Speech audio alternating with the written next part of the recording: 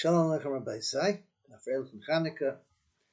We find ourselves tonight lighting the fourth Ner of Chanukah.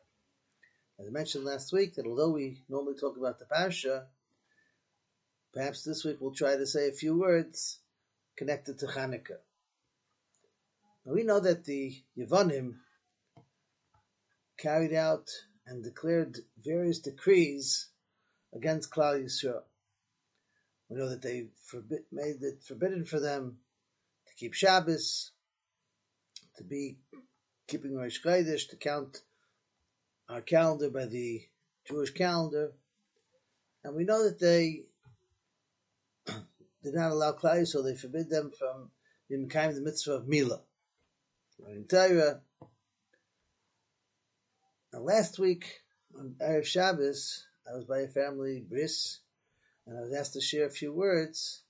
And being that one of the gzeiros that the Yevonim had on Milah, maybe we'll try to talk a little bit about Chanukah and how maybe that connects it to Milah. Why the Yevonim was specifically after the mitzvah of Milah. Maybe one of the reasons. Now the last week's Parsha, Parshas Vayeshev, when the brothers wanted to kill Yosef, so Ruvain suggested that instead of killing him, let's throw him into a bar. Let's throw him into a pit. And his idea was that if Yosef is really a tzaddik, then he'll be saved from the bar. And he was planning on coming back to save him. Later on, we talked about this last week. The pasuk says, "Vayikichu vayashlichu Yosef habayra." They took him and they threw him into the pit. V'habar reik ein boi mayim. The bar was empty without water. Asks Rashi, in Mashber shenem of habar reik, if the understanding of the pasuk, when the pasuk tells you that the bar was empty, and you dash ein boi mayim, isn't it obvious that there's no water inside there? Mata malaymer ein boi mayim. Why did the pasuk have to tell me that there was no water? Mayim ein boi, there was no water. Av nechashim v'akravim yesh boi. But nechashim and akravim we did find inside the bar. That was a drasha that we brought in last week's Parsha. Rashi brings the Gemara on Shabbos. We'll come back to it in a minute. Now the Maral asks a question on that Gemara, on that Gemara on Shabbos, on that drasha. The Maral asks, it's understood that it had to explain to us why, if it said V'abor reik, if it was empty, why did it have to tell you there's no water inside? It meant to tell you that something else was inside. But what's the difference if it was Nechashim v'akravim or anything else that was dangerous for Yosef? The main thing was to point out that even though there was no water inside, but there was still a danger for Yosef, and if there would have been nails and bricks inside there, that would have been the same thing. So we just have to tell you there wasn't water inside there, but there were other things that were dangerous. Why is it relevant that the drasha has to specify that there were nechashim v'akravim, that there were snakes and scorpions inside the bar? That's the Moral's question. So the Moral answers that there was something specific that the Gemara meant when it brought the example that when the bar was empty, there was still snakes and scorpions inside, and not nails and bricks. Because if there would have been nails and bricks inside there, then you couldn't call the bar reik. You couldn't call the bar empty. You couldn't call it empty because there's bricks and nails inside. So then the question is, well, if there's nechashim v'akravim inside there, so then why does that justify calling it empty either? Explains the Maral that even though there were nechashim v'akravim inside there, but they weren't there on a constant basis. They weren't steady. They came in and out. They were there part of the time, then they would go back into their holes. They wouldn't be around the whole time. And therefore, when something's not existent steadily, it's not there the whole time, that's not called full. That's something that's called empty, and therefore justifies the lashon of the pasuk, habar reik, the bar was empty, but there was no water, but there was nechashim v'akravim, that's still considered reik, it's still considered empty, and therefore justifying the lashon of empty, but it was still a possible danger for Yosef, and that was their intention when they put him into the bar. Was if it would have said bricks and nails, then it wouldn't have justified the lashon of rik, being empty. That's what the Hal tells us. Now this drasha of Abar Rik Ein Bar Mayim, that there was no water, but Nechash Makrav Mieshbai, that it had snakes and scorpions, like we mentioned before, it appears in the Gemara in Shabbos and Daf Chav Beis Amud Aleph. Now that drasha was brought by Rav Kahana in the name of Rav Chanukah. And it's really the second drasha that the Gemara brings in the name of Rav Kahana and the name of Rav Chanukah. Now, what's the first drasha? The first drasha is the following: Ner shel Chanukah shehanicha lemala michaf ama psula kesuka ukemam. If I take my Neres Chanukah and I put it above 20 amas, I put it high up above 20 amas, then you haven't fulfilled your requirement for putting out Neres Chanukah. Just like by a sukkah and by a mavui, if I make the sukkah higher than 20 amas and the schach is going to be above 20 amas, that passes the sukkah. And by mavui as well, when you want to make an eruv and you want to put a siman to show you that there's an eruv, the alachi v'kaira, if you put it higher than 20 amas, the heker is not going to be accepted. So too over here, the Ner Chanukah is not going to be good if it's higher than 20 amas. We need to refer some the nes and to publicize the nes, and higher than 20 amas, it's not valid. Now, the two drushes don't seem to have one to do with the other, right? Ner Chanukah being higher than 20 amas, and the fact of the bar being empty, but there were snakes and scorpions inside, they don't really have a connection to each other. Now, that doesn't bother us because we find many times in Shas that will sometimes bring two random drushes that don't have connection between each other, one after the other, as long as it's mentioned by the same person. Both of them are of Kahana and the name of Rav Tanchum, and therefore, in order for a person to be able to remember, for memory purposes, we'll bring them together so that it'll help the person to remember. But seemingly, there wouldn't be a connection between the two. I once saw in the Sefer of Shlomo Levenstein, he says like this. He wants to say, no, there is a connection. Because there's a Bach in Hilchos Chanukah, Siman Tov Reish Ayin, when he asks the question, that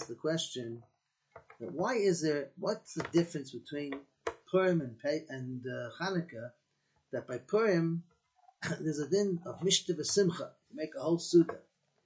Chanukah, we know it's not really a din of Mishta v'Simcha, and that's why in Halacha it says that you're supposed to add Shiras v'Sishbachas, Divrei Torah by the Suda, in order to make it clearly into a Suda's mitzvah. What's the difference?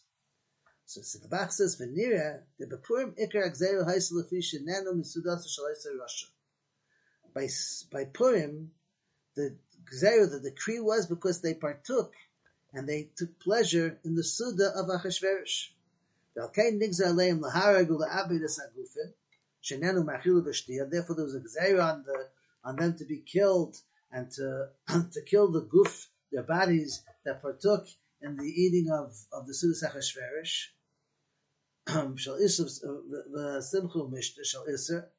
For some, they partook in a meal and of simcha and mishta, which was aser. When they did tshuva,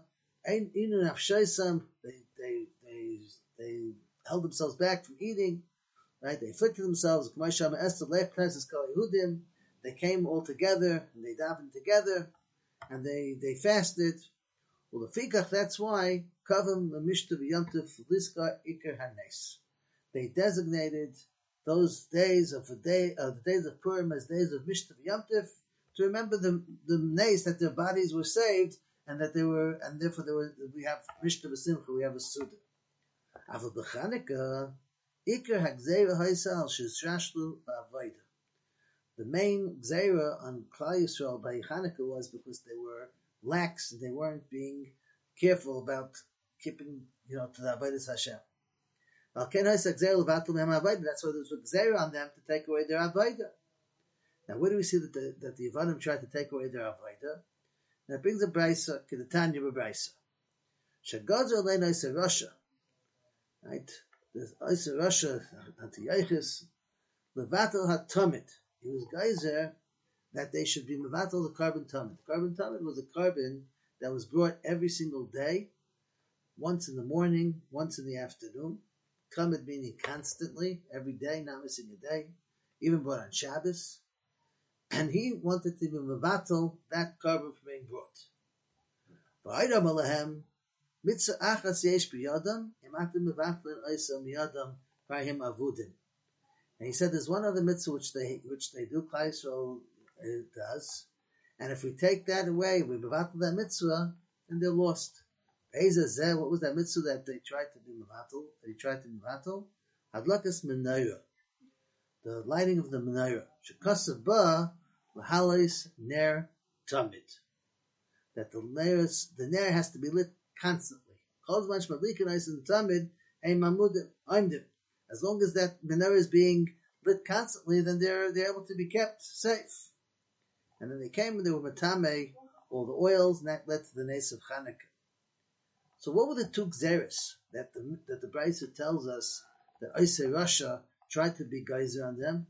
One was to be mevatel the carbon tamid, which was brought constantly every single day, steady, and to mevatel the nearest of the menorah, which also there was a mitzvah lahales ner tamid, that the light of the menorah had to be lit constantly, consistently, without taking any breaks. That was the gzeira. Now, explains Rav Shlomo Levenstein, that's the connection between the two members. Like we mentioned before from the Maral. Why was the bar considered an empty bar, even though there were nachashim akravim inside there? And it had to be that being the example as opposed to bricks and nails.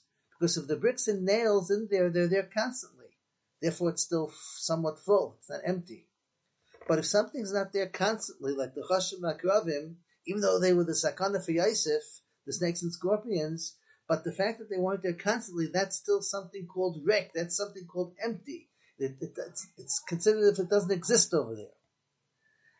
So too, in the Avodas Hashem, when there's a tmidius, when there's a consistency, when we're constantly keeping to something with britzifus, with consistency, without making breaks, that makes that into an avodah shlema. It makes it something that's full. It makes it something that's complete. Whereas when a person doesn't do something consistently, and we break that consistency, that makes a rekonis. It makes an emptiness. And that's what they were after, trying to attack in Klal Yisrael, was to take away that tmidius, that consistency of the avodas Hashem from the HaKadosh Baruch Hu. And that's why they picked the carbon tamid, and they picked the lights of the menorah, which were the halas ner tamid, to be able to break that consistency in order to make a rekonis, an emptiness in the avodas Hashem, and therefore Klal Yisrael wouldn't have the kayach and the schus for bracha to be able to be saved. Now, what does that have to do with Mila? So, Maisa, there's in Parshas Lech Lecha, which is the parsha that Avraham Avinu received the tzivui of Mila. So the pasuk says like this. The pasuk says in Perek Yud Zayin, pasuk base, "Ve'et the brisi ve'ni uve'necha ve'arbe oischa b'm'oid m'oid." I'm going to give you now the brisi, the treaty, the covenant, ve'ni uve'necha, between myself and you, ve'arbe oischa b'm'oid m'oid, and I will help you multiply, and you will become many children will come from you. Now Rashi says, "Ve'etna brisi," I'm going to give you the brisi. Rashi says, "Bris shel ava, or bris ha'aretz," the bris of love, the bris of ava, and the bris of ha'aretz of Eretz Yisrael. You'll be able to inherit Eretz Yisrael through this mitzvah. Now we know that later on in the pasuk it says that as the schus of bris milah, he's going to get Eretz Yisrael. But what does it mean when it says that I'm going to give you with this a bris shel ava? What does that mean? Where do we see that in the pasuk? Now, my Rebbe Baruch Finkel Zatzal pointed out that if you look at the tefillos of Shabbos, the tefillos of Shabbos constantly stress the nakuda of ava in our tefillah. Ki Yisrael amcha nasate be'ava. Shabbos is given to us be'ava. Whenever it's Yom Tov and we have to add in to our tefillah something about Shabbos, it throws in the nakuda of Ava v'ratzon. Shabbos seems to also symbolize this idea of Ava. Why is it by bris that we're saying bris is Ava, and Shabbos is Ava? So Rabbi said because there's a common denominator between the two. Why? Where did Rashi see in the pasuk when it says ve'et brisi that it's for Ava? Because it used the lashon of beini uveinecha, between me and you. The connection between us and HaKadosh Baruch Hu, the beini uveinecha, that symbolizes Ava, the connection, the oneness. Like the Svarim say that the gematria of the word Ava means echad, one in the same. Now Shabbos also, it says I see beini uveinecha. It's a sign of connection between me and you. Same thing, that idea of beinu v'einecha, just like by bris, it's beinu v'einecha. That symbolizes the idea of Ava. By Shabbos Kodesh, when we take ourselves away from the world's busyness and we just connect ourselves to the HaKadosh Baruch Hu, that creates an Ava between us and HaKadosh Baruch Hu and brings us to tremendous madregas. The same thing by bris Kodesh. Bris Kodesh is when we take our guf and we make an ice, we make a sign in our guf, and that's reminding us of that connection beinu v'einecha between us and HaKadosh Baruch Hu. Now that's something which has to be there, but tmidios. It has to be with a constant. It has to be with a continuity. It can't be with breaks in between. It's something that's with us constantly. Chazal tell us, the pasuk in Tehillim says, "Sasa neichir al meisecha k'maitzi shol raf." How HaKadosh Baruch Hu was, how David HaMelech was all excited with the words of HaKadosh Baruch Hu, like a tremendous treasure that he received. And the Chazal darshan that this was going in the mitzvah of bris milah. David HaMelech was elated and excited about the bris milah, like the Megillah says, like Yud might simple sasan bikar sasan zu milah. The excitement, the happiness, and the excitement is the mitzvah of milah. And why is that? Why was David HaMelech so excited? Because when he was in a bathhouse in the Beis HaMerchatz, and he wasn't able to learn, he wasn't able to become mitzvahs, he had a certain feeling, he felt like, he felt very bad. I can't do any mitzvahs now. I say that I have to be here right now, but I can't do mitzvahs now. Until he was reminded about the mitzvah of Bila, that he can mekayim everywhere, that was the nechama to him. That sign in our guf that we're mekasher ourselves with HaKadosh Baruch Hu with a tmidius, on a constant basis. That's the side of the connection with HaKadosh Baruch Hu without any break. It's not breaking that continuity. And that was something which Yavon tried to break as well. Tried to break the continuous connection between us and HaKadosh Baruch Hu. Of course, we know that one of the reasons why they couldn't handle bris milah is because they couldn't handle the distinction between us and the rest of the world. They were okay with us learning Torah as long as you don't make yourself. They were okay with learning Torah. They just couldn't handle the kedusha of the Torah. They couldn't handle the kedusha of Klal Yisrael. So that's the passions of why they tried to stop milah. But here we can understand the second point, that what bothered them so much was that the milah symbolizes a constant connection with HaKadosh Baruch Hu. And just like they tried to be mevatel the carbon tamid, just like they tried to be mevatel the neris of the menorah, which was the halas ner tamid, they also tried to break that constant connection between us and HaKadosh Baruch Hu through the mitzvah of milah. I think that Chanukah, every Yom Tov, the Ramchal tells us, is not just a memorial for something that happened. We relive the experience every single year. And when we relive the experience, it gives us an opportunity then to be able to try to work on something, to take something out of the Yom Tov. Now, I think if everybody would just take a little time to be able to think of something that they can add to their day, they can add to their week, that they can somehow keep a retzifus, constantly continue doing it without any breaks, with a consistency, that definitely could be a help for them to be able to build themselves during this time of the year, to build themselves in their avodah and come to a higher level of shleimus, and to avoid the reikanos, the emptiness that sometimes the outer world tries to put into us. Everyone should be zeicher to have a freilich and Chanukah and a good Shabbos, and kol tov.